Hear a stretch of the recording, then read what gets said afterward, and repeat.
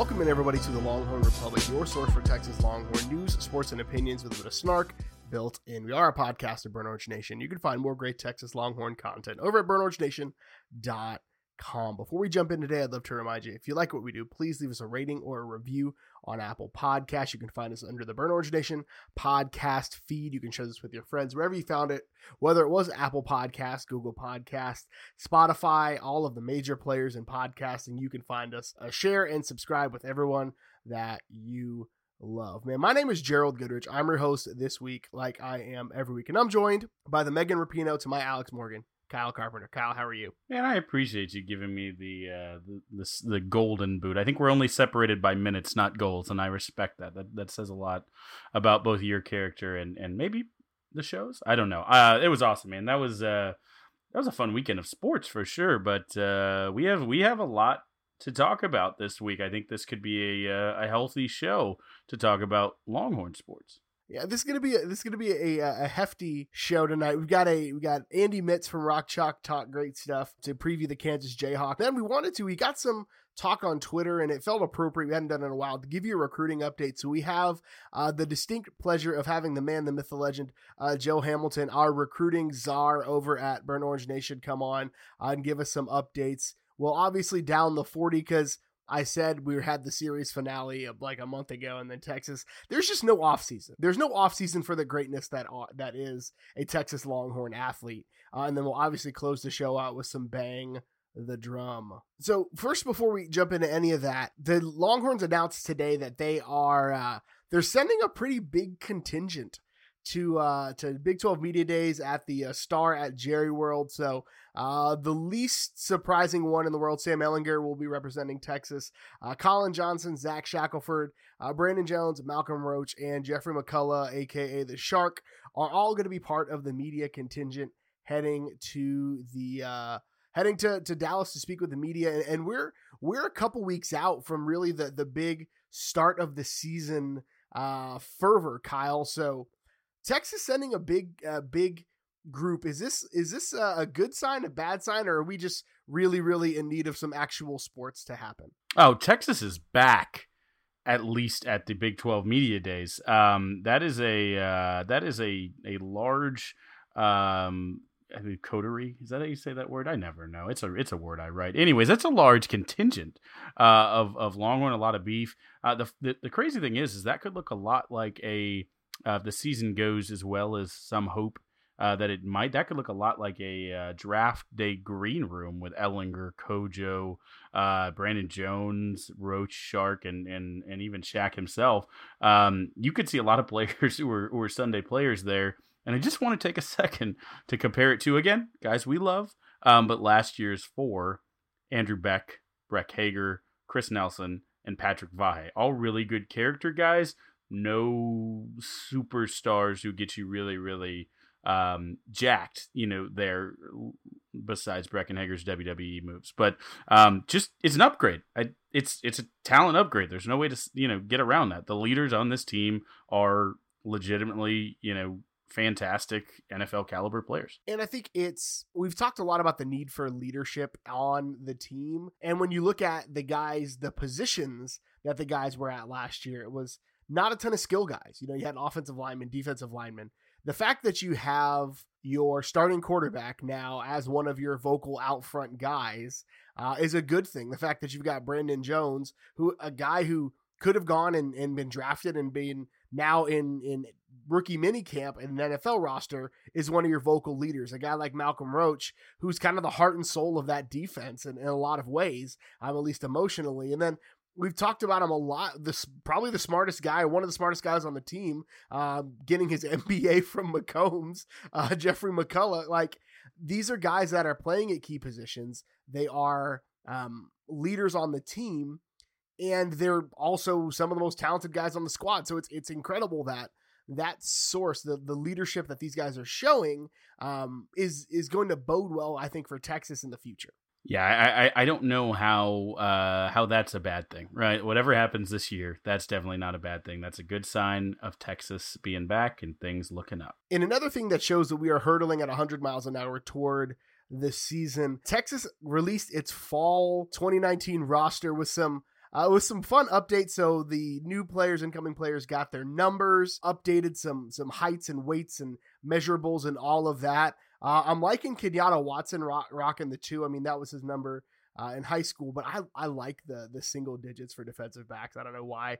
It's just a thing that I really, really enjoy. I was hoping to see one of the wide receivers. I wanted Jake Smith to grab number 4. I'm just going to be really honest with you. I need a receiver. I just need it to happen. But some of the big updates that we really got were some height and weight updates, which is just crazy. So one of the things we talked about Parker Braun when we did our offensive line preview is, can the guy play up at a Big 12 weight? Well, surprise, surprise. According to the newly released roster, Parker Braun, number 73 on your programs, 300 pounds in your heart. So put on a clean, probably 15 pounds in the offseason. Couldn't work out with the team in the spring because of transfery stuff, but was working out on his own, posted some pictures. His dad posted some pictures on Twitter of him working out. So 15 pounds there. Keontae Ingram is up 5 pounds from the spring, up 15, I think, from his freshman year is what he's listed I believe at so.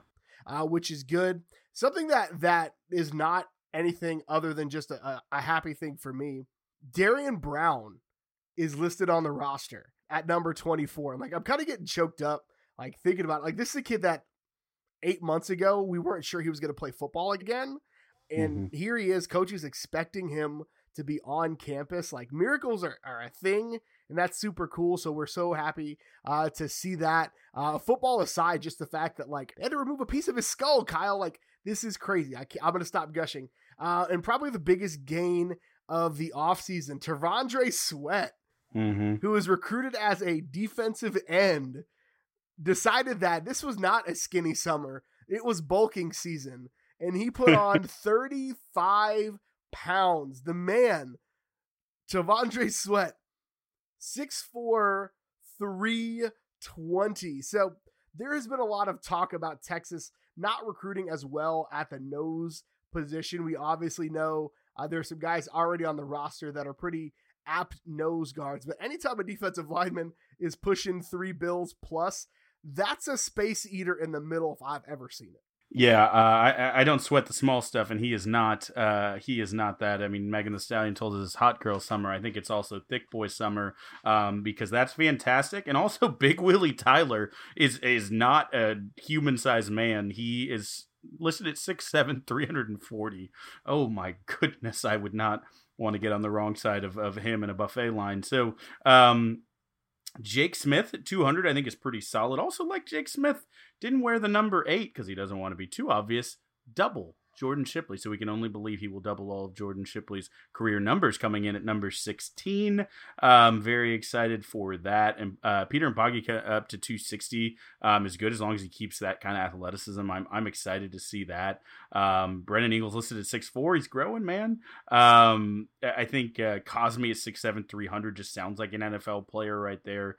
Josh Moore, I was looking at his weight really closely because he's a guy, I just want to see him put on 5 pounds every year and build that body up because he's just explosive, but just a little on the small side, but up to 190. So we'll see kind of how that goes. But yeah, I mean, otherwise just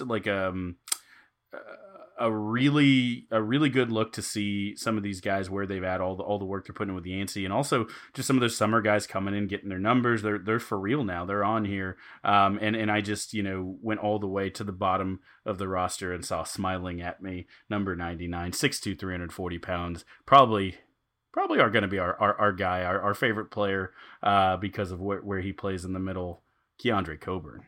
Looking good. We love the nose guards, nose tackles on this podcast. Here, I'm gonna throw out my tinfoil hat. Tyler Owens is a guy that always felt like he, at least in my heart of hearts, was going to move down from safety to linebacker. He's a 6'2", 205, so he's already on the bigger end for a defensive back. He's also a big hitter. Number 44. That's not a defensive back number. That's a linebacker number. My only counterpoint is Ronnie Lott was 42. So if he plays safety and he can be Ronnie Lott, then I'll take it. Wherever you put him, just put him somewhere in the middle and let people that come across the middle become annihilated. I'm all for it. I think Overshown at 31 could maybe be a little tweener there too, because he's listed at 6'4". I think that's an inch taller than last year. And again, just sounds like put him somewhere in that mid zone and let them both hit folks. We are 53 days away from kickoff. We are barreling ahead in the latter part of the schedule.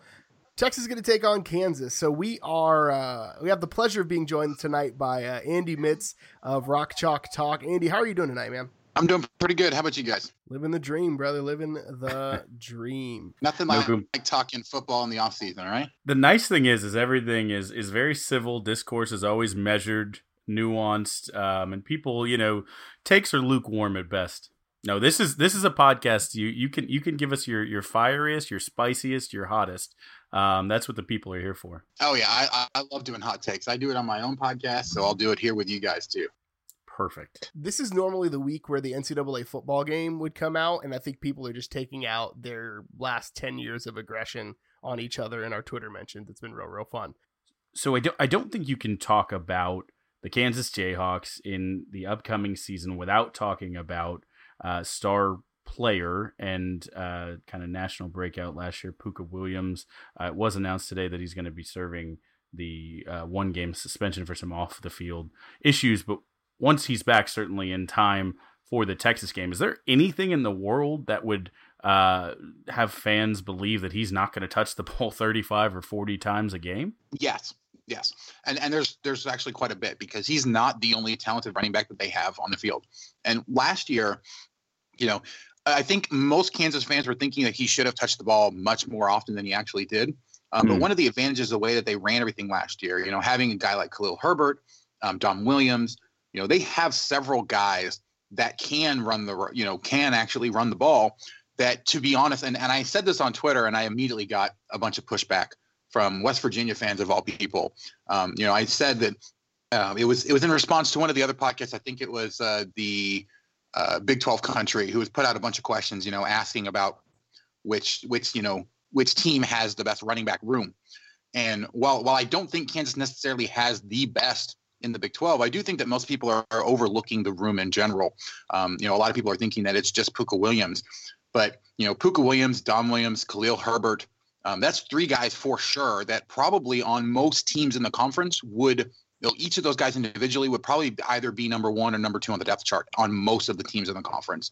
They do have a few other guys that could potentially, I actually had said 4 at the time, because they do have a couple guys coming in that could potentially do a similar sort of thing, and could be really, really strong runners for these guys, for this team, and kind of set up for a similar situation. The problem is that they're not going to get enough opportunities because we do have those 3 really strong runners up front. Khalil Herbert, this is the guy that got, over 250 yards against West Virginia in a single game. And then the rest of his season a couple seasons ago was derailed by an injury. Dom Williams has been a very, very strong power back, a guy that's run really well inside the tackles. And the one thing that David Beatty actually did fairly well last year on the offense was getting all 3 of the main running backs that they had enough touches that they could have an impact on the game, so that when Pooka Williams was out there, you didn't know exactly what he was doing. You had some general ideas of what kind of stuff he was going to do, but there was enough doubt there that he was able to get the open space he needed to run around the corner, or give just enough. He ran just enough in power situations as well, where you didn't know if he was going to be going straight up the gut and he needed to crash the gaps, or if he was able to get around to the outside. So there was just enough uncertainty about what was happening there that it really sprung Pooka for quite a bit, that I don't think he would have gotten if we didn't have as many guys that are that good at running back. And so I do think that it's definitely possible. You may see him get involved a little bit more in the wide receivers, like in the passing game, because the class of wide receivers we have, while we have a lot of freshmen that have come in that are kind of the bigger guys that you would expect on a Big 12 roster, Pooka brings a dimension that I don't think they have in the wide receiver class in terms of a guy with just blazing speed. And so I could see him potentially, lined up out wide a few times to get him additional touches. I do think he probably gets somewhere between 25 and 30 touches a game overall on both running and in the passing game. But I wouldn't be surprised if there's particular games where that goes up, just either because some of the other running backs aren't effective, or he's just lighting people up in general and they just decide to go all in on it. So they have quite a few tools, at least in the backfield, to work with. And so I think the biggest surprise of, at least to me in the Big 12 offseason, was the man who will be kind of charged with corralling and dealing with all of this talent. New head coach Les Miles taking over for the team, the newly found vegan 20-pound lighter, new and improved, I guess, Les Miles. So what does he do for the program that kind of made him for the right guy for the job, if he is? Because there's talk that, you know, there are people that wanted a different guy. So if he is the right guy for the program, what makes him the right guy for the job? And if he's not, what would have been a different route to go? So it's actually kind of funny, because I was one of those people that was not as high on Les Miles prior to him actually getting hired.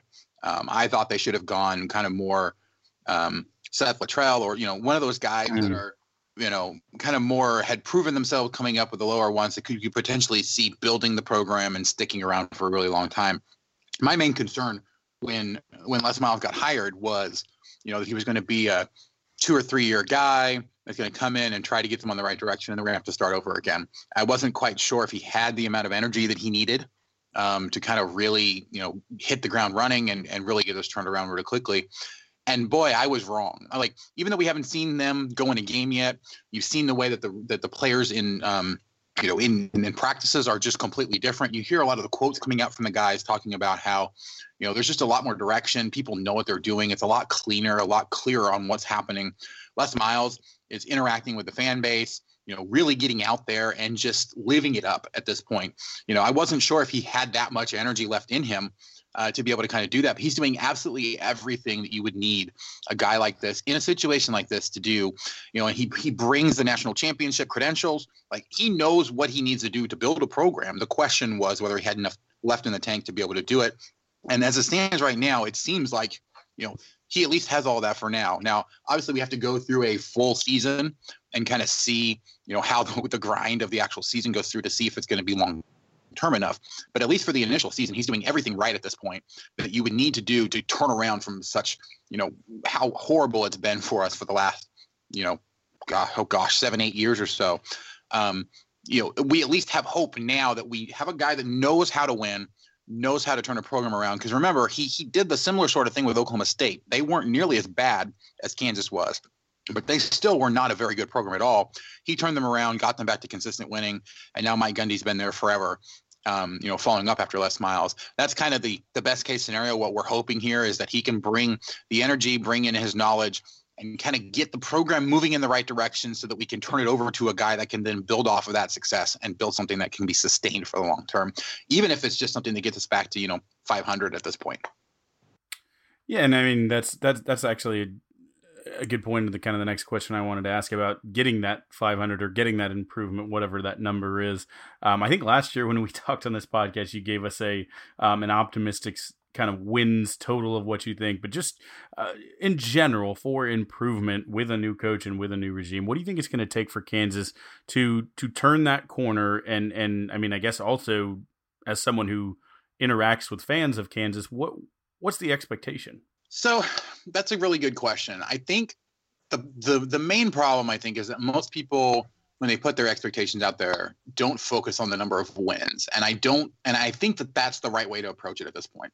Because, you know, if Les Miles is to be believed, this roster is a lot more talented than David Beatty, you know, made them look. And to be honest, I can see that. We found at least, you know, 4 or 5 games last year where Kansas was in the game, probably had a really good shot to win the game, and then David Beatty made a boneheaded decision that completely turned the momentum of the game, usually towards the very end, or just did something extremely stupid that ultimately probably led to them losing the game. And it may not have been enough by itself, but it set enough things in motion that you could at least make the argument that, you know, David Beatty himself lost 4 or 5 games for the team last year, and they did that the year before as well. So get a competent coach in there, you know, with the same level of talent, but a guy that can help them to identify mistakes, to learn better throughout the week. And realistically, you could say last year's team probably should have won, you know, 4 or 5 games at least. We're that incompetent on coaching. And we've been screaming that for years. And, you know, last year I was a little hesitant to try to buy into anything. I didn't think it was going to go as horribly as it did. But, you know, I also didn't think that that David Beatty was going to continue to make the same mistakes that he did. So now that we have a coach that we have confidence in, that is actually going to be, helping to improve the team, helping to improve the roster, to develop guys, all the things you would expect a coach to be able to do at the Power 5 level, I don't think that there's an expectation for wins just because of the way the schedule is breaking out. But there's a really big range. Like either they, barely win against Indiana State, maybe sneak out the next game against Coastal Carolina, and then lose all the rest of them, but at least keep, most of them close. Or they could get extremely fortunate, win that game against Indiana State very, very convincingly, destroy Coastal Carolina because Coastal Carolina isn't really that great of a team at all anyway. Surprise Boston College, and then start catching some Big 12 teams off guard, especially teams like West Virginia that's breaking in a new coach, Texas Tech that's breaking in a new coach, Kansas State that's breaking in a new coach. There's the Big 12 itself is ripe for a team to jump up and surprise that most people aren't expecting. And Kansas would be the biggest one that would surprise people. I'm not expecting Kansas in any realm of possibility to really be pushing for, top half of the conference even. But there is an opportunity if Kansas can get things to break right for them that they might be contending for a bowl game towards the end of the season.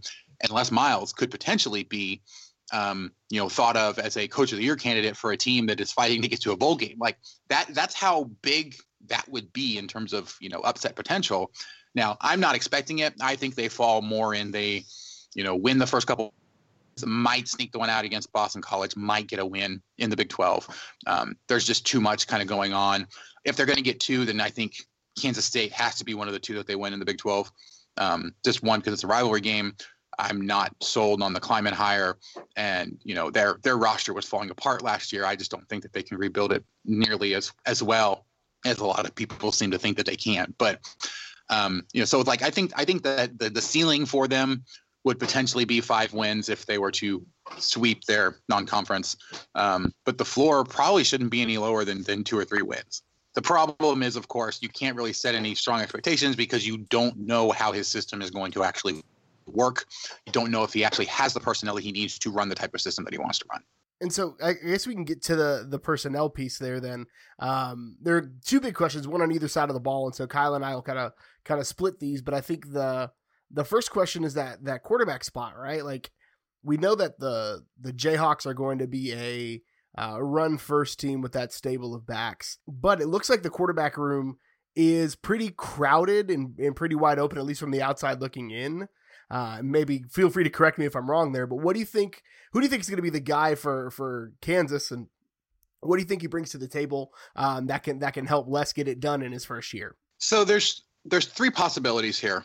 I think they have 6 quarterbacks. Let's see, 1, 2, 3, 4, 5. Yeah, they have 6 quarterbacks actually on the roster, but only 3 of them are really potential. Carter Stanley, the senior out of Vero Beach, Florida. He's the guy that, to be honest, I don't think he's ever actually gotten a fair shake. He was recruited by Charlie Weis, decided to stick around when David Beatty got hired. And I think a lot of that actually had to do with Clem, the defensive coordinator at the time, which was a little strange. But, he didn't get a fair shake when Beatty decided to bring in a few guys of his own. Started a few games, had the big win, the big upset win, Kansas over Texas.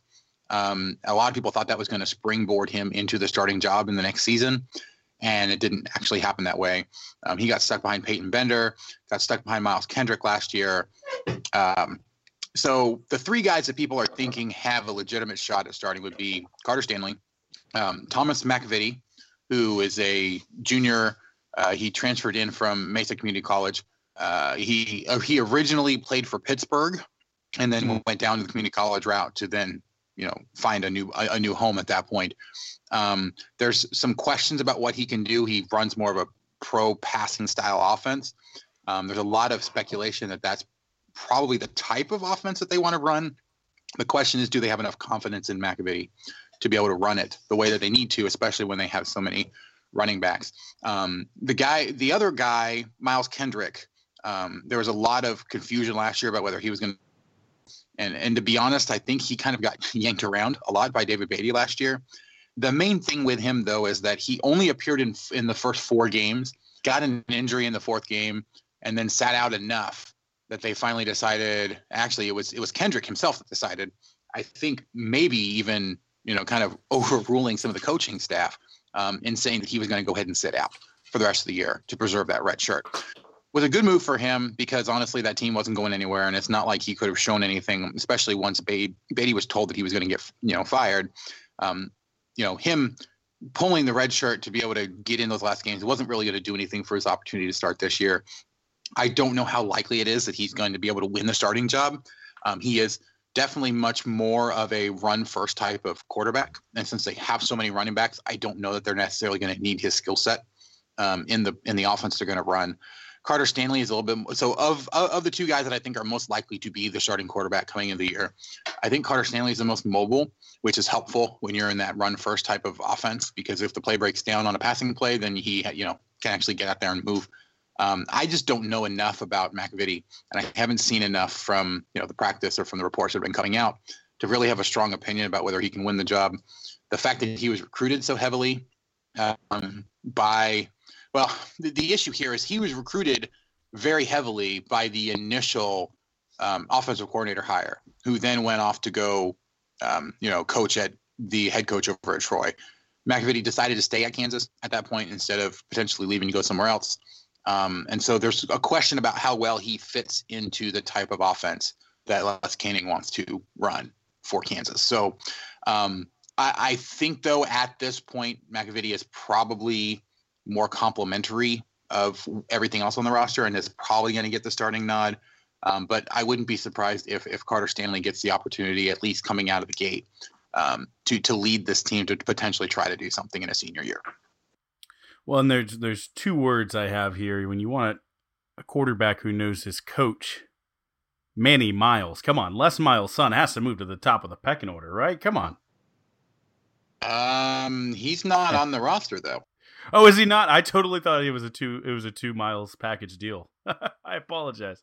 No, he's a graduate transfer, but I forgot where he went. There was a lot of talk when Miles had said he was going to transfer. It's like, oh, well, he come to Kansas. And to be honest, I don't think, even if he had, I don't think anybody would have expected him to jump up to the top. Like, it would have been just kind of a fun thing to talk about. But oh yeah, I think that was mostly he went down to. I don't remember if he went down to an FCS school or kind of a low level. He wanted to get playing time in his senior year. Wasn't interested in sitting out anymore for North Carolina. So I don't remember where he went to, but I do know that he actually went somewhere to try to get playing time. That makes sense. That was 90% in jest. I just assumed he would come be a field goal holder, kind of like he was for the Tar Heels. But I do have a serious one to move to the other side of the ball, because the player probably most Big 12 fans are familiar with on the Kansas team besides Puka is probably Joe Dineen, a guy who anytime you played him just got 15 to 20 tackles. It seemed like all-time leader in Kansas for tackles for loss. I mean, top 5 I think all time just in tackles. He was everywhere on a defense. And now he's gone. So how, I guess, does this defense plug that hole, and what does it look like this year? So it's kind of hard to tell what they've brought in from the linebacker position specifically. But yeah, they have definitely lost a lot. And it's not like in previous years where they have had guys immediately ready to step in. Like last year or a couple years ago, they lost Ben Heaney, had guys immediately ready to step in. They lost Lawrence Armstrong, had guys immediately ready to step in, and Daniel Wise. This year they're losing Daniel Wise, and they're losing Joe. They don't have a ready-to-go replacement at this point. They have a bunch of guys that, made a bunch of big plays, but weren't really that huge, in terms of where, like, they didn't have that huge impact and were ready to step up immediately. Alzer Kamara, the guy that played a little bit of linebacker, kind of in a bunch of different spots, was floating around, but made some really big plays in a lot of games. Najee Stevens-McKenzie is another guy. Again, those are both seniors, so you would think that they might be able to kind of step up. They are both junior college transfer guys as well. So you would hope that this is kind of the year that they can really step in there and get what they need to. But there's not really a whole lot of other linebackers, especially, that can step up. There is another Dineen on the roster, and Jay Dineen. He's just a sophomore. I don't think anyone's expecting him to kind of step in to that role, but he is definitely developing. And he played a decent amount on special teams last year. there was a lot of talk that he, in some ways, was even more physical than his older brother. So there's a lot of hope, but he definitely still needs to develop at this point. In terms of along the defensive line, that's, I think, kind of the biggest weakness that we have at this point, because I just don't know who's going to replace Daniel Wise and who's really going to be able to kind of do that. Defensive ends, we don't really have any names that jump out. The main thing that I think we have going for us at this point is who we have coming back in the secondary. Corian Harris, last year as a freshman, because kind of a little out of his element, but I do think a lot of that just was the way that the coaching staff, there was a lot of talk about the way the coaching staff handled the secondary last year. It really wasn't that great. We saw it even the year before with Mike Lee, who, in his freshman year was a very hard-hitting safety that was very, very successful, and then took a step back. And there was a lot of interviews where it talked about where essentially his role changed. A lot of stuff was different, especially from week to week, and it just didn't make a lot of sense to him. He had a hard time catching up to all the changes they were making consistently. And so there's definitely an argument to be made that the coaching staff didn't do the defense any favors, especially in the secondary, requiring them to learn, new complicated coverages and a bunch of different stuff that they just weren't ready to handle at this point, that the coaching staff wasn't adequately preparing them for. The thought has to be that that's going to be simplified a little bit. But Corian Harris was a highly, touted recruit coming out of high school. He's one of the quote unquote Louisianimals, all of the, New Orleans guys and other Louisiana guys that got recruited through Coach Tony Hull, the run back coach. And so, but Corian Harris at cornerback, Hassan Defense had a lot of big plays last year. I'm expecting a lot of big things from him. Name on the team. Huh? It's the best name on the team. Right. The most appropriate name for what he actually does. It was actually funny because when he was originally brought on, he was brought on as a wide receiver. And so it was a little funny. We made the pun initially when he was brought on as a wide receiver, the best offense is a good defense, just because of his name, which was lots of fun. And then he switched over to defense. Like, yeah, that makes a little bit more sense. It makes a little bit more, it's a little easier to have fun with that at that point. But in terms of other guys that are returning, Mike Lee will be a senior this year. He definitely took a big step forward towards the end of the year last year, and I'm expecting a lot from him. Bryce Tornadin was the other, we had quite a good core linebacker. We had a really good safety last year. Bryce Tornadin was the other really good safety that we had. And the fact that he is, both Tornadin and Mike Lee last year were getting consistently recognized by Pro Football Focus, for being some of the best individual performers in the Big 12 for multiple different weeks. So we have a lot of talent, a lot of guys that have shown the ability. The question has always been for this defense scheme and the ability to keep it up throughout the game. Some of that has been conditioning, it seems like, but I also think a lot of that is that the schemes have either been overly complicated so the guys can't execute them properly, and so offense have been able to kind of pick them apart, or in other cases it was the scheme was overly simplistic, and so it worked really well for the first half of the game, especially when, how physical these guys are. But once you're throwing the same looks at the guys over and over again, the offense is going to adapt if you have a competent coaching staff, and they're going to be able to find the holes in the defense no matter how well or how physical your guys are able to be.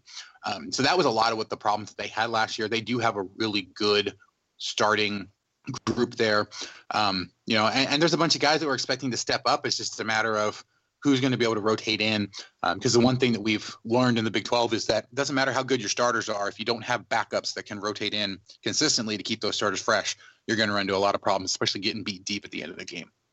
That makes sense. And I think, especially in the Big 12, like, you've got to make sure that you don't, like, those defensive breakdowns, like one defensive breakdown in the Big 12 is the difference between a win and a loss. And as you talk about, expectations for Kansas being like just trying to get bowl eligible, I think that's a huge make or break decision for them. Yeah, and I think like last year, the perfect epitome of how simplistic the schemes were was against Baylor. Baylor had multiple, like 3 plays in a row where they ran the same deep route because Kansas gave them the same look, put the same defense on them. They literally ran the exact same play 3 times. And the third time it finally worked. Like the first 2 times were incomplete because Charlie Brewer overthrew his receiver, and the third time, dropped it right in there. But it was the exact same thing.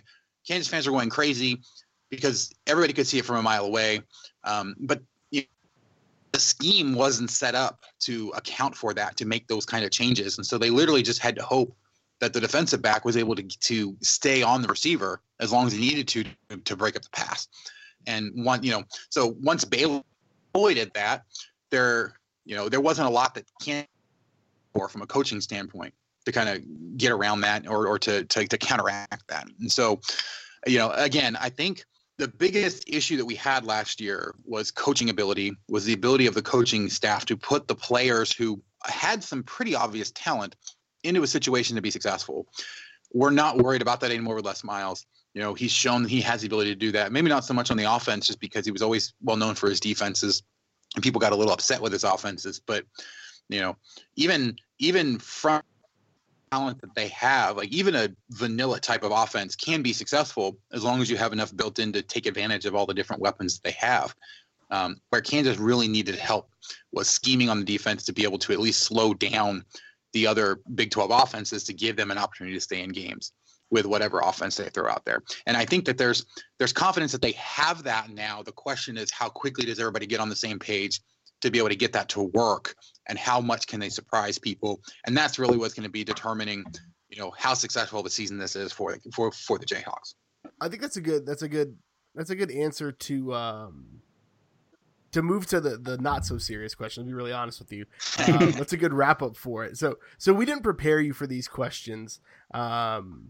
So one of the things that we're doing for all of our guests in this rapid fire segment is we're asking them to say one nice thing about their rival. Now, and I wanted to ask you kind of a precursor question to this. 10 years ago, it would have been easy. Like Missouri would probably be the one I'd make you say that about. Which one would you feel better, Kansas State or Missouri? Is which one do you feel like you would classify as the chief rival for the Jayhawks? I don't even know. So we haven't played Missouri in so long, but it's a rivalry only in the sense that the fans like to trash talk each other because they're in close proximity. I personally am not in Kansas City anymore. I haven't been for years. And so I don't have that close proximity. So Missouri's kind of fallen off for me in terms of trying to classify them as the main rival.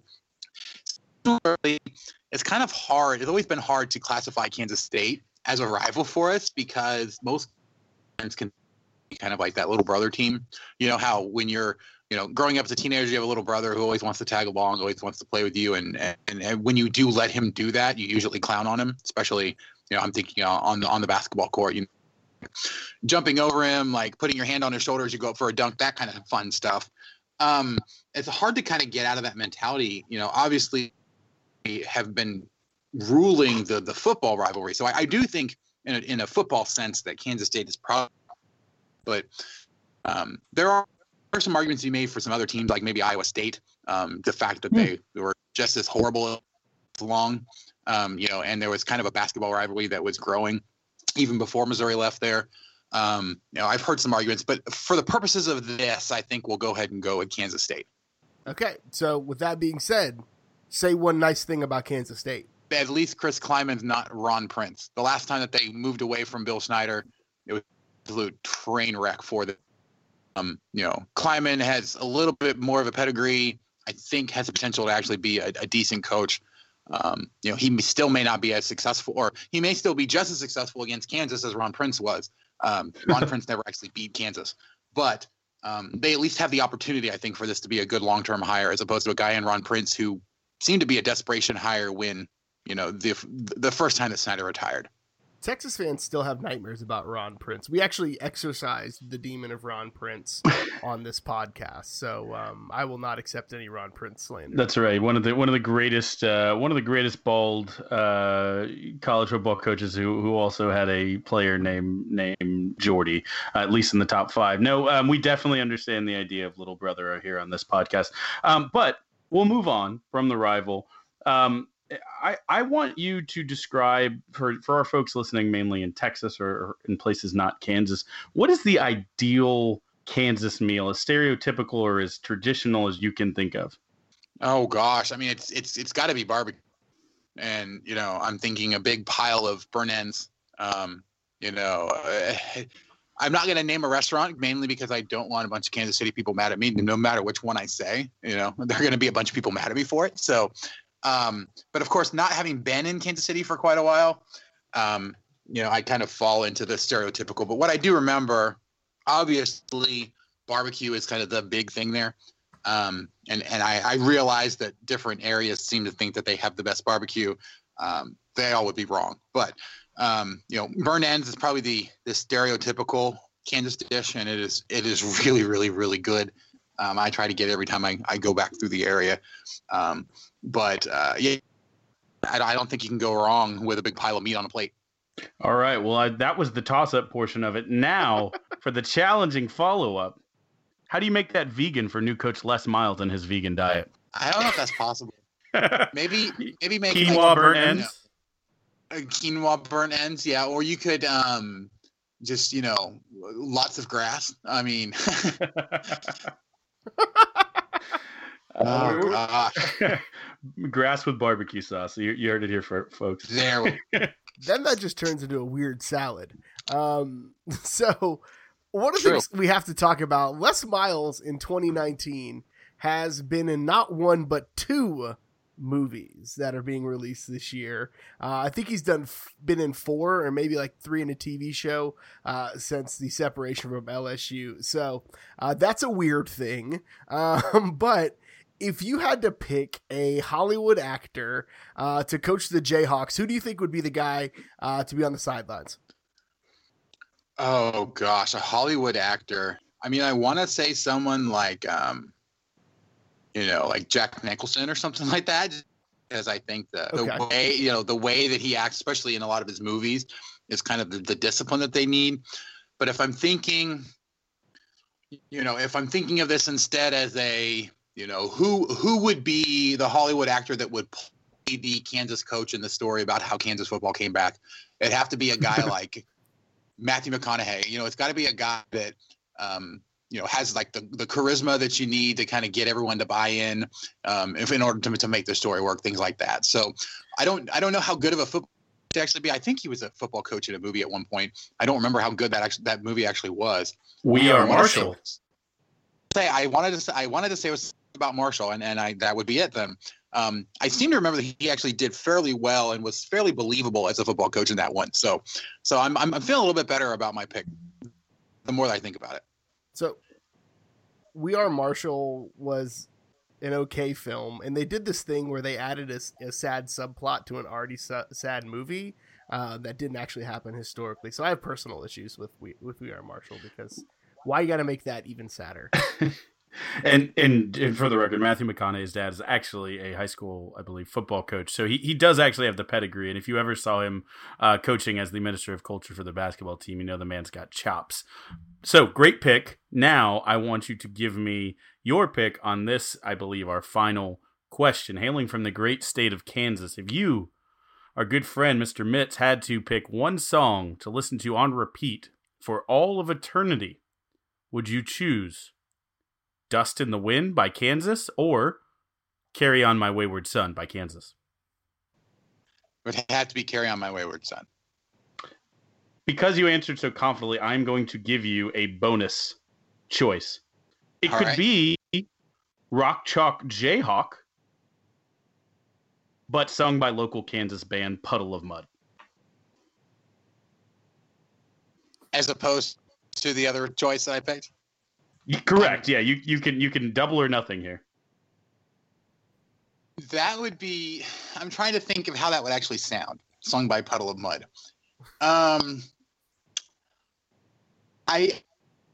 Without having actually heard it, I would probably have to stick with my original pick. Okay. But I wouldn't be surprised if I heard it and really liked it and wanted to change afterwards. I imagine it would be very shouty in a good way. Yeah. That's why I'm having trouble, because I can imagine how it might be, but I can also imagine how it might be bad. So, without actually hearing the rendition, I think I'd have to stick with my original pick. It's a safe pick. So Andy, if folks want to get some more of what you have to offer, man, where can they find you on the internet? Yeah, so I'm the managing editor over at Rock Chalk Talk. It's the SB Nation site that covers the Jayhawks. I also am the host of the Rock Chalk podcast. It's the podcast that I do that covers everything Kansas. We cover not only your normal football and basketball.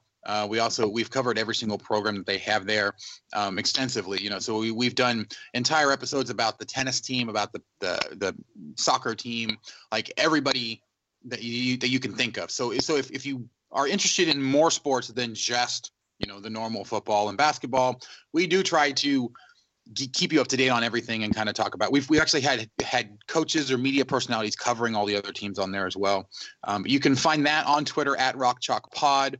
We're on Apple Podcasts, we're on Spotify, we're on Stitcher, we're pretty much everywhere out there. But I do write occasionally nowadays for Rock Chalk Talk. But we will be ramping up our coverage. We're in the middle of our 100-day countdown right now. We've been doing our own series, kind of previewing all of the opponents, kind of like you guys are doing here. And I actually think we're gonna have one of you guys on here pretty soon to talk about Texas. So we'll be able to do kind of an encore of this, I think, in some fashion. But find me personally. I'm on Twitter. It's at Mr.double_brain. Really long story on that. We don't have time to get into where that nickname came from, but I do a lot of talk from there. I do try to keep most of my Kansas takes on the Rock Chalk Pod Twitter account there, though. So, but yeah, I'm pretty much all over the place at this point. I really like to talk sports, so I'll usually jump in about any sport, any particular topic. So you can catch up with me there. Love it, man. Thank you so much for taking some time out to give us some insight into what the Jayhawks are going to bring to the table. Yeah, definitely. Anytime, guys. So in our tradition of bringing on people that actually know what they're talking about rather than two people pretending to, we decided we wanted to get some recruiting news in. And so Kyle and I, we reached out to our good friend and one of our BON, kind of our recruiting guru over at BON, Joe Hamilton, to come on and answer some questions for us. So Joe, thank you so much for taking some time out on a Monday to hang out and talk with us. Yes, sir, man. I'm happy to be here with you guys and really talk some recruiting. Love it. So this is like now the second time that the podcast gods have smiled on us in a day. So we didn't have this initially, but Prince Dorbah announced via Twitter on Monday that he was going to commit Tuesday midday, and Texas has kind of been in a bit of a, I don't want to call it a slump, but they haven't had much momentum. That feels like the right way to say it at the start of this 2020 cycle. So how are things looking for Texas as far as the Dorbah recruitment goes? And is that going to help generate some of the momentum that maybe they need for this class? Yeah, man. I think Dorbah is pretty much a lock, man, from my understanding. Unless something drastic happens within the next 24 hours, I would say that Dorbah is definitely a guy that's going to, that you're going to see in burnt orange and white in the future. I mean, you have schools like LSU and, of course, Arkansas with the connection between between Chandler Morris and Chad Morris being at Highland Park and everything. But I would definitely say that Texas is definitely a lock on that. I think it can create some momentum. It's definitely Dorbah coming in would definitely be a part of that Dallas to Austin train and movement they have going. So I think he'll kick off the labs part of this summer, man, with the Dallas to Austin train. I think you might get a few other guys out of this, in-state prospects that could possibly possibly go to Texas, man, possibly end up at Texas. So now we didn't prep you for this question, but you can't leave that hanging out there and us not ask. So who are some other Dallas guys that maybe we can shut up the Texas is getting beat in Dallas crowd with? A guy like Chris Thompson could definitely be, someone that Texas has a great chance at reeling in. He likes everything that that they're preaching to him. He's been down there a few times, and just the fact that they got DeQuinton Jackson, which is his high school teammate at Duncan, right. So, that helps out a lot. Some other guys, maybe Jahari Rogers. I mean, it's not necessarily Dallas, but it's the Dallas-Fort Worth area, Arlington. He Mhm. could be someone. He could be another guy also. I was told a few times that it was between Texas, Florida, but he did mention to me that it could be some other schools that he's paying attention to that could slip in and possibly give Texas and Florida a run for their money. But I would definitely say Jahari and Chris Thompson are some guys, some other guys also, and Jace McClellan also. He's an Oklahoma commit. Nice. He's definitely. I don't want to say interested, but he's definitely flirting with the idea of maybe going back and visiting again. He visited not too long ago, so if they could build some momentum there, hey, sky's the limit. Yeah, I love that, and that's a perfect segue in what I wanted to ask next. As we talked about the B-backer role with Prince Dorbah, I think one of our other biggest positions of need is obviously the running back role, and you just talked about McClendon. If not him, obviously Zach Evans was kind of a blow for a lot of fans who may have been hoping for that. Is Bijan Robinson the most likely or the best kind of target, or what's the running back position as a whole look like for what we're going after? Yeah, man. Like you said, Zach Evans, that was definitely a blow to this recruiting class. He was obviously the priority, being the number one player in the nation, according to 247 Sports. So I would definitely say Bijan Robinson is a guy that he's the next guy up that they're trying to win. Jace McClellan, of course, he'd be hard to flip because he's obviously a OU commit. But Ty Jordan would be another guy, explosive, all-purpose back, kind of do it all back. You can split out into the slot, throw a quick screen too, and he could also take the rock on the handoff. So, he's a guy. I would say Dominic Richardson, even though he's a TCU commit, he could be a guy they could possibly flip if it all, if they miss out on the guys that they're really looking for. He was a guy that they had offered kind of out of nowhere from out of Oklahoma City. So if they'd have to dive deep, man, in this class, if they miss out on Bijan Robinson, Ty Jordan. Another guy I like too is Devon Chain. He's a athlete. He's looked at as a wide receiver.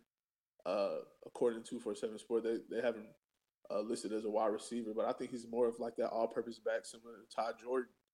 Very explosive, very fast. He runs a 20.4 in the 200-meter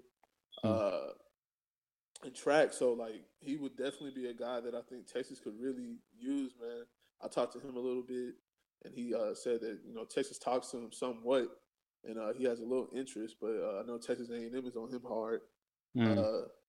But yeah, man, Zach Evans was the big, the big target, man. But he didn't put Texas in his top 5, but he ended up, taking an unofficial visit not too long ago. So, hey, you never know, right? With him, that was such a weird situation because everything up until that point was like it was going to be a Texas and Texas A&M thing, and then neither of them made the cut. And maybe he just learned the thing that took me like 2.5 years to learn in school, that you never skip a pool party in Austin. Maybe that was just what happened. That probably was what it was. But he also made it down to A&M too, so maybe he was just showing a little love to the in-state schools because he didn't put them on his top 5. But he's an interesting guy. He likes to do things his way. So, you never know, man. With the way Texas kind of recruits, there's no telling if he's still in the mix or what. So if Texas is still in the mix for him or what. So we have to just monitor. So staying on the offensive side of the ball, the wide receiver room, there's not a ton of space, and I don't think anybody expects Texas to take a ton of guys at receiver, but there are some guys on the table that Texas seemingly is going to go after. I'm still a little shook from the surprise DeMoss A&M commitment, almost a year ago now. Yeah. Their best game of the season. And Cooper, actually the day of the podcast we were recording, committed to Ohio State. Yep. We, again, don't know how long that'll last. So Johnny Wilson's kind of the highest guy on the board, and there is a lot of talk there, kind of a lot of heat there, we'll say, with Wilson. I think he spent some extra time in Austin on his visit. So what's it looking like with a guy who, as Texas looks to replace a big wide receiver, a guy who kind of fits that physical profile? Johnny Wilson, he's obviously, the top target at that position. And he definitely fits that mold of like that Colin Johnson, also Malcolm Epps. He has those similarities between those two guys, and he's definitely that top target at that position. I talked with him, and Texas is right up there, man. I mean, he had the Texas gloves on at the opening. He raved about Texas. The reason why he had to stay there, throughout the rest of the week, making his visit longer than what it actually was supposed to be. And he just said he just loved it there. So, I mean, he said he doesn't have a decision. He's not gonna make a decision anytime soon. But Texas, if it was right now for me, I would definitely say that Texas is in the lead for a guy like him. But yeah, Johnny Wilson is the top target as far as that, as far as the wide receiver position goes. But Mookie Cooper, committing to Ohio State, that was obviously kind of a blow. But I mean, like you said, you never know with Mookie. I mean, when I talked to him at the opening, he had UT shorts on. So I mean, I don't know. You never know.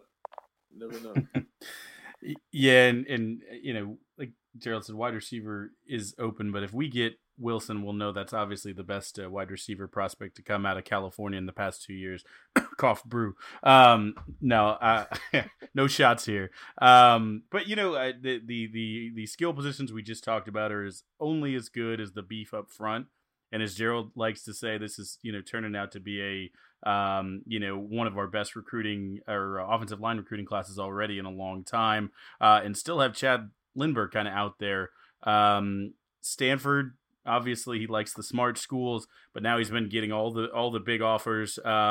Is he? Should Texas fans feel pretty hot about him? Is he a Texas lock? Man, with Lindbergh, I just I still haven't been able to wrap my finger around what exactly what the move he's what move is he going to actually make. Lindbergh, I know he likes Texas a lot. He loves it a lot actually, and he has family that attends the university, so that's definitely a plus. But Stanford is, he's always kind of like Stanford, LSU, A&M, Georgia. Those are some schools, but Stanford is definitely that school that's right there in the running for him. So he's visited campus numerous times, numerous times this year.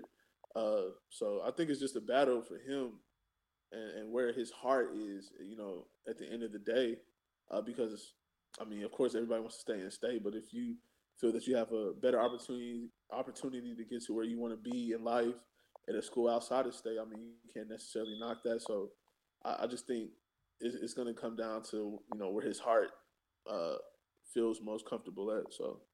And we've said on this podcast a couple of times, if there's one school that I can't get mad at a kid for choosing over Texas, it's Stanford. Yeah, most definitely. Stanford is a top-notch, school program all around. That kind of leads us to like what's next for Texas. So you and Cody put together a really, really incredible piece on BON. You can check it out about kind of forecasting the best case and likeliest scenarios for the close of this recruiting cycle. So just quickly, man, who would you say are like the must-haves? Like if Herman and company need to hit, like who are the guys that they absolutely have to have in this group? Like we said earlier, definitely Johnny Wilson. I would definitely say that he's a guy, California standout, one of the best wide receivers come out this class. Arizona standout running back, of course, Bijan Robinson. And also Keely Ringo, man. I think he's definitely a guy that you want to hit on. He's that type of talent, crazy athleticism, size. I mean, he looks like he's going to be a future first-round draft pick. I definitely think he's a guy that you want to hit on. Chad Lindbergh, like we said, I think he would finish off that offensive line group. Defensive lineman out of Sawridge, Vernon Bryden, of course. I think he's a guy that Oscar Giles would definitely want to have a part of that defensive front. And also Alfred Collins and Princely Euban Yellen. I think he's another guy. Those are two other guys. Kind of if you miss on one, you want to at least get one of those guys. I mean, Princely's right down the street in Maynard High School, so you want to be able to reel in at least two of those defensive linemen I just named. And then like Chris Thompson and Lathan Ransom. Lathan Ransom's another guy at the safety position. So if you don't get Chris Thompson, you want to at least get Lathan Ransom. If you don't get Lathan Ransom, you want to at least bring in Chris Thompson. So both of those guys are still priorities.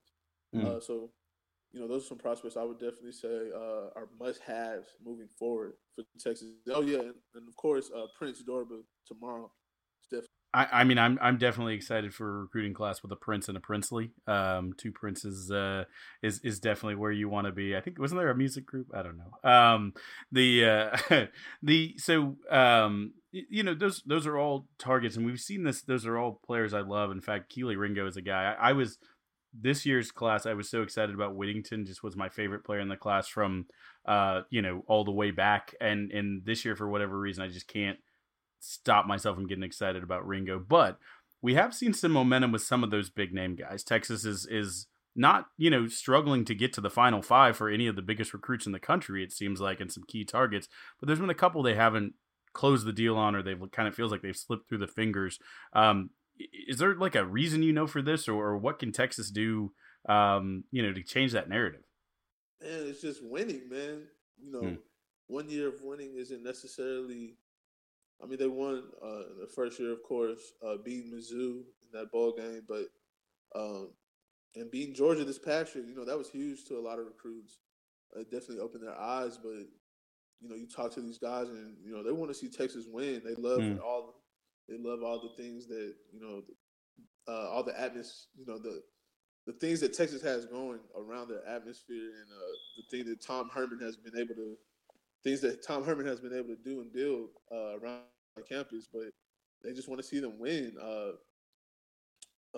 That's what the prospects talk about the most. So I guess it just kind of varies, who you talk with, and basically like who they grew up with. If, was that person a Texas fan growing up or whatever?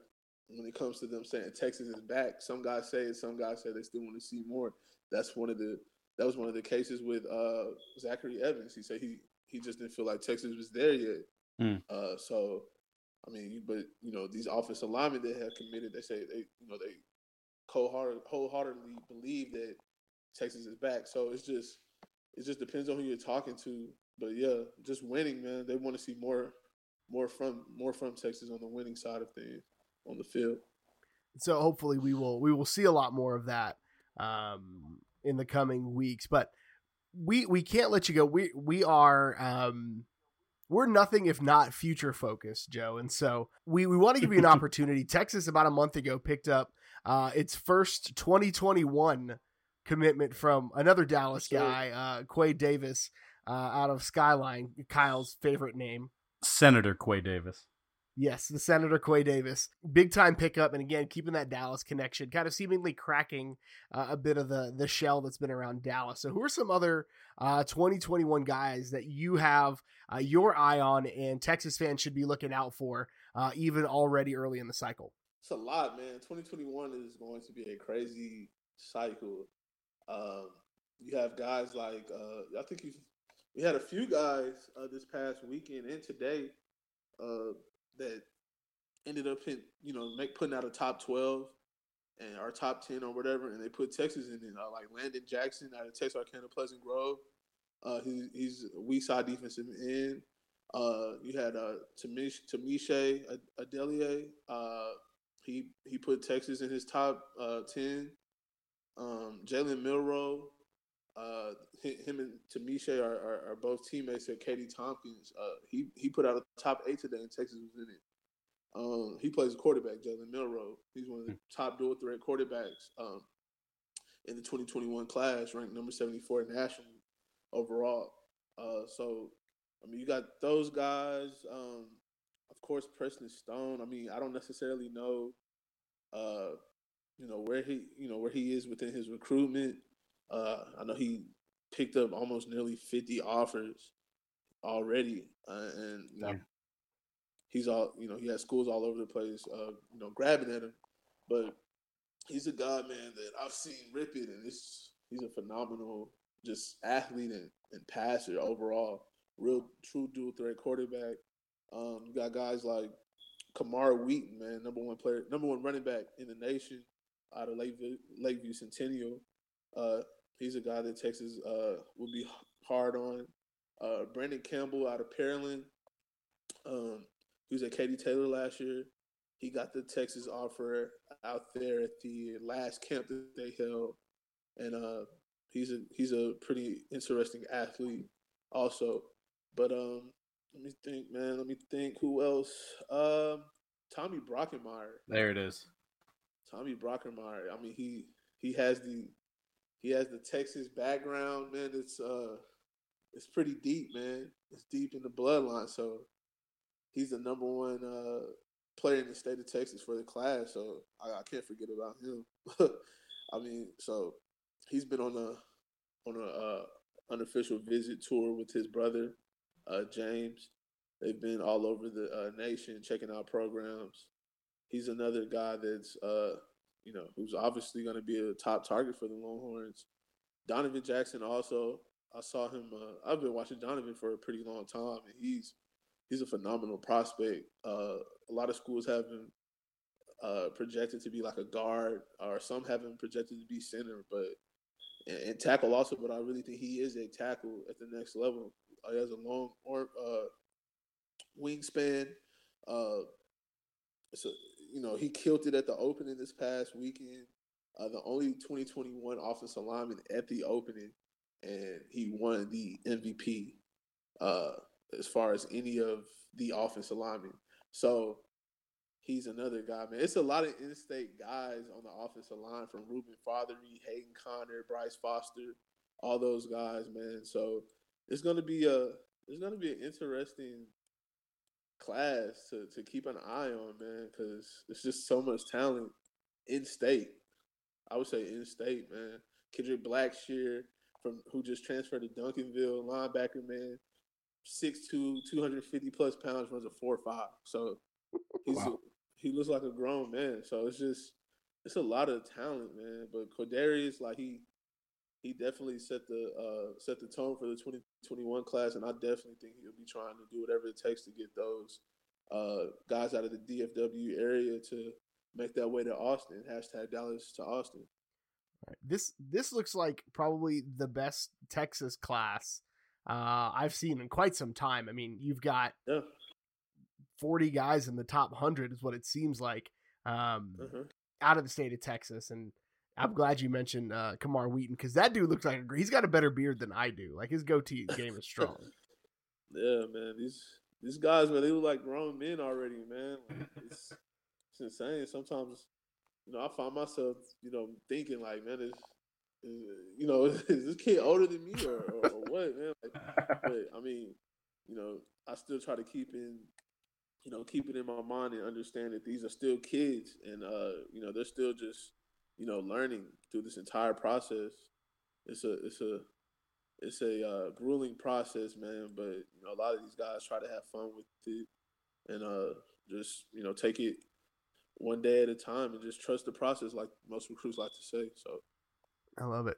Well, Joe, man, thank you so much for taking some time out today, man. If people want to find more of what you got, all these recruiting takes, man, where can they find you on the internet? Man, I'm definitely posting articles on Burnt Orange Nation, man. Try to get out as much information as possible throughout the week. And you can also find me on Twitter at Joe Hamilton __.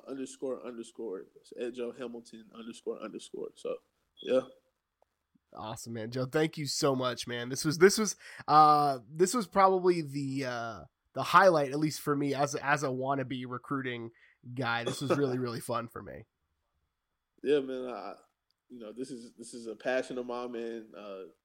Being able to, work within this, field, man. So I really appreciate you guys for bringing me on, man, to talk a little recruiting, man. It was fun. Awesome. We'll have to do it again soon. Yeah, most definitely, man. And so now's the part where we honor all of the sports and athletes that don't necessarily get as much shine as they should. And we down the 40 Internacional style. So there was some international tennis happening this week. In a name that we said a lot during downing the 40 throughout the season, Christian Sisgaard managed to win both the singles and the doubles national championship in the Denmark National Tennis Championship. So that's another national championship. Put it on the board, Kyle. Light the tower, national championship. Give me a 1. Do it right now. Something's perfect in the state of Denmark. A Dane more famous in surely, but in his lifetime than Viggo Mortensen, Mads Mikkelsen, or even, we'll say equally as famous as Jaime Lannister, Nikolai Coster-Waldau. Sisgaard is the guy who, thank you, who is going to be a household name, even if we can't all pronounce it. We are very, very excited to light the tower. I don't know if we will, but we should. In his honor, the greatest man of Denmark. Favorite of the show, fan favorite, Anna Tirati, has been competing in a bunch of ITF tournaments, International Tennis Federation, I believe, tournaments this summer. And she and her sister, because we know the only way to stop a Tirati is with another Tirati. They've been basically trading wins and such. And so yesterday, Sunday, as of recording, Anna won the 15K championship. I don't know what that means, but it sounds fun. She and her sister, I think her sister may have taken the title at the 30K championship. So I guess they just divided in half. I don't know. I honestly don't know the structure of that tournament, but she won it, and that's really all that matters. I imagine that must be the prize money. Is that what is it? Is it kilometers of how far they have to hit a tennis ball? We are the internet's only men's tennis podcast, so we really should know this, or the internet's only Longhorn men's tennis podcast, so we should know this. But I believe I'm now looking actually at a website called www.supervisor.lv, which cannot be wrong, looking at the play down for singles prize money, and it looks like it may even be $25,000 that she won. So either way, hit us up for a sponsorship, Mr. Roddy. Love it. Do it. We would love to have you. So there were some Texans in Mexico as well, and they were running track. So at the NACAC championships this past weekend, graduating former Texas Longhorn, Tiana Daniels won the 100 meter. Texas took first and second in my favorite thing to watch and would be my least favorite thing to run, the 3,000 meter steeplechase. Alex Rogers and John Rice respectively took gold and silver, and Texas brought home 3 more bronze medals: Miriam Abdul-Rashid in the 100 meter hurdles, Micaiah Harris in the 200 meter, and O'Brien Wassam in the triple jump took home the bronze as well. Now, the steeplechase, it derives its name from horse racing, and at that distance, I just imagine they should actually get a horse halfway through to make it fair, and just be a hybrid jockey runner type situation. But nonetheless, many congrats to all of our fantastic athletes. Like the steeplechase, like they have to like jump a hurdle into a puddle. Yeah, it seems ridiculous. It's ridiculous. I love it. When running 3,000 meters is so easy for you that you have to introduce hurdles and water. When you have to introduce a bunker to your running, that's ridiculous. Just stop it. So quick basketball news: Avery Bradley has not cleared waivers yet, but when he does, he plans on signing a 2-year deal with the Lakers, kind of adding another key piece to what they're trying to build out west. And moving from the West Coast to the East Coast, Kevin Durant, we talked about him signing with the Brooklyn Nets, but is dropping the 35. That was a kind of honoring a coach of his. I'm not sure why he's doing it. I haven't really seen much about that. But he's changing his number to number 7 as he moves to Brooklyn. So your 35 jerseys are now even more of throwbacks. Yeah, it's an interesting situation. It's not even like one of those you add the numbers up and it adds to that. LeBron going single digits, KD going single digits. There's some basketball Illuminati going on, and don't worry, I will speculate wildly. That's all I was doing. I was trying to figure it out. I checked like, is 35 retired by the by the Nets? No, it's not. So there's no other reason for it to happen. I don't know. We'll do some. If you know, shoot us a tweet at Longhorn Pod. Use the hashtag Y7. No, actually, just use the hashtag Replies of Texas. That'll get the job done. But now's the part of the show where we honor one of the best traditions in all of college athletics, Big Bertha, and we bang the drum. Brought to you by Joe Ruiz. So, Kyle, what are you banging the drum on this week? USA. That's right. Wave those hands in the air. US pay as well. Won't get into that one. But the women, they're doing it all. We are a women's sports podcast, mainly here, along with obviously punting and kicking. But it was a fantastic Sunday, Gerald. We're coming off of a hot weekend for women's sports at the national level. USA women took 3 separate golds on Sunday. The probably most famous of the 3, as we alluded to in the show's intro, was soccer, which did a really cool thing and won back-to-back World Cup championships. And I watched a lot of that, and it was fantastic. And those are all heroes, both because they're awesome on the field and doing cool stuff off the field, and fighting for all the things that they believe in, but also just being really awesome in the locker room. Go watch any of their locker room videos, and it's all the joy. Same thing if you watch Texas after a OU win, for instance, in the locker room. It's kind of like that, except with cooler ladies doing the dancing. But the thing I wanted to talk about is not just the women, but the other 2 golds that were won that day had a direct Longhorn connection. And I'll start with the one that may not have got quite as much news, but the U.S. women's national volleyball team is golden again, rallying to defend its FIVB, which everyone knows what that stands for, the Volleyball Nations League title.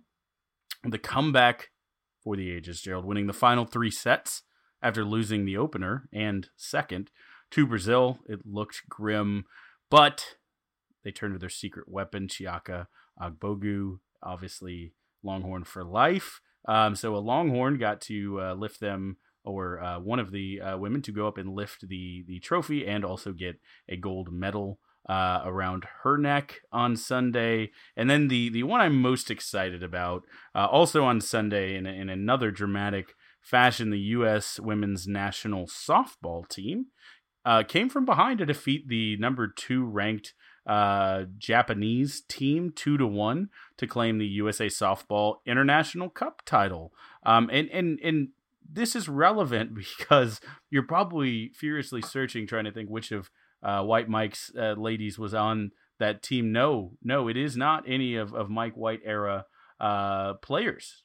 The Longhorn, who pitched a stunner, a no-hitter against Chinese Taipei in the lead up, and then pitched a part of a 1-2-3, I believe she had closeout inning or second to last inning, and basically a part of a 3-pitcher 2-hitter is none other than Longhorn absolute legend, all-time favorite, one of Gerald and Maya's Mount Rushmore of Longhorn athletes, Kat Osterman. That's right, Texas State softball coach.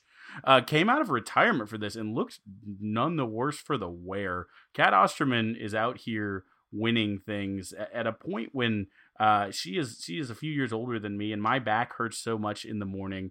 I can't imagine going out and doing what she's done, but it just goes to show that she truly is legitimately one of the best people to ever pick up a softball, if not the best of all time. So hook 'em to all the ladies, special hook 'em to the Longhorns, and just a respectful bow to Kat Osterman. Kat, but also the GOAT. You're talking to a man who argued that Kat Osterman was second to Vince Young as the best athlete to be on campus in that kind of 2002 to 2006 range. So I think it's just absolutely incredible. Light the tower for all of them. Do it. Nobody's on campus right now. Just freaking do it. Just light the tower. You know you want to. So my bang the drum this week, it is so peak off season. I mentioned it in the interviews, man. We are like tomorrow, really tonight, like in 2 hours. In a perfect world, I would be driving to GameStop or downloading, really, is what I'd be doing. NCAA, what would be 20, right? Cover athlete, probably unfortunately Kyler Murray, but whatever. But we don't have that. So we have ridiculous, dumb things happening on Twitter. And so there's a Twitter account that skews heavily toward College Station that put up a poll. It wasn't even a poll because, again, somebody that clearly doesn't understand the internet on how Twitter works is running that account. Said, retweet for Caden Stearns, like for Leon O'Neal, who's going to have the better sophomore season. And it turned into a dumb cluster thing that happened. What happened was everybody got dumb about it. And it turned into two guys who are both pretty good in their own right, basically saying this is dumb. And I don't want to take a shot at either of the. Definitely, I could take a shot at Caden Stearns because he kind of laughed it off. I probably won't take a shot at Leon O'Neal because I said way dumber things when I was 19.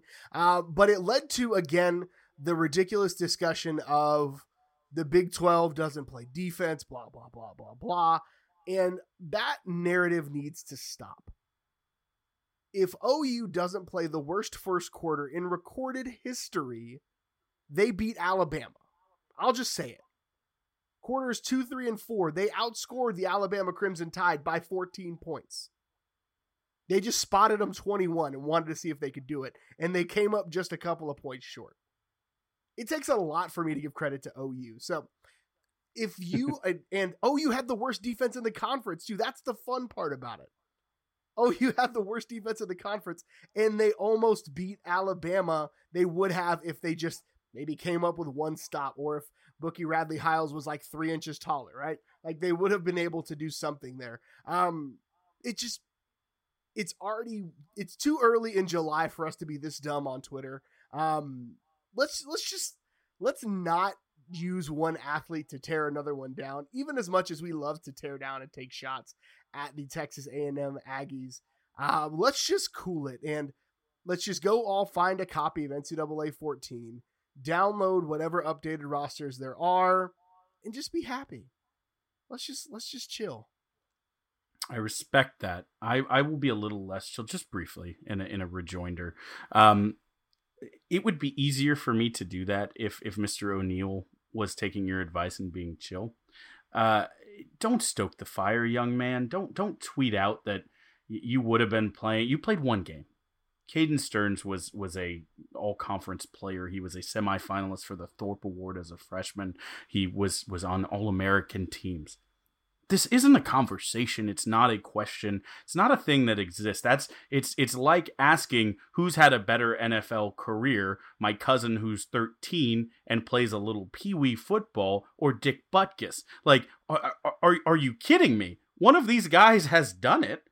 The other got some numbers next to his 247 account. And I just want to point out a couple names: Josh Proctor, Tyreek Johnson, Jaden Woodby, and Kelvin Joseph. Those don't mean anything to non-Texas players, but those are the safeties ahead of Leon O'Neal, who aren't numbers 1, 2, and 3 in last year's recruiting rankings. DeMarvion Overshown, Caden Stearns, and BJ Foster. That's right, the top 3 safeties in the country all play for Texas. O'Neal was so far down that list because he ran like a 4.11 40. Like, he's gonna be good. I don't doubt that he's gonna have a pretty nice career, but he wouldn't even crack a UT depth chart in 4 years behind NFL players, much less a guy who's gonna sit on the bench for the Cowboys this year if he makes the team. Like, don't tweet at Krutz, but Krutz, now players, don't stoke the fires. Just take Caden Stearns' laugh and brush it off like a man who's been there before. I think that's the difference between the two players and probably the two schools. I'll get off my soapbox. I got nothing. I was trying to be diplomatic about it, and then Kyle just kicked in the door. Just kicking the door, waving the 4-4. All you heard was, "Papa, don't hit me no more." Like, that's what Kyle just did to everybody. Yeah, it's whatever. It's the Twitter beef between Caden Stearns and his little brother has been really, really fun. And by his little brother, I do mean Leon O'Neal Jr. We should let's just start calling him Junior. Let's just do that. I like that. I like that a lot. Love it. Okay. So that's all we've got for you this week. Kyle, where can the good folks find you on the internet? You can find me on Twitter at Kyle Carpenter, tweeting at Crute. No, I don't. I still don't tweet at Crute. You shouldn't either. At Kyle Carpenter, all the good takes. You can follow me on Twitter. I am at GH Goodrich. Follow the show on Twitter at Longhorn Pod. You can shoot us an email, longhornrepublicpod@gmail.com. Thank you so much for tuning in again this week, and until next time, hook 'em. Hook 'em and go US.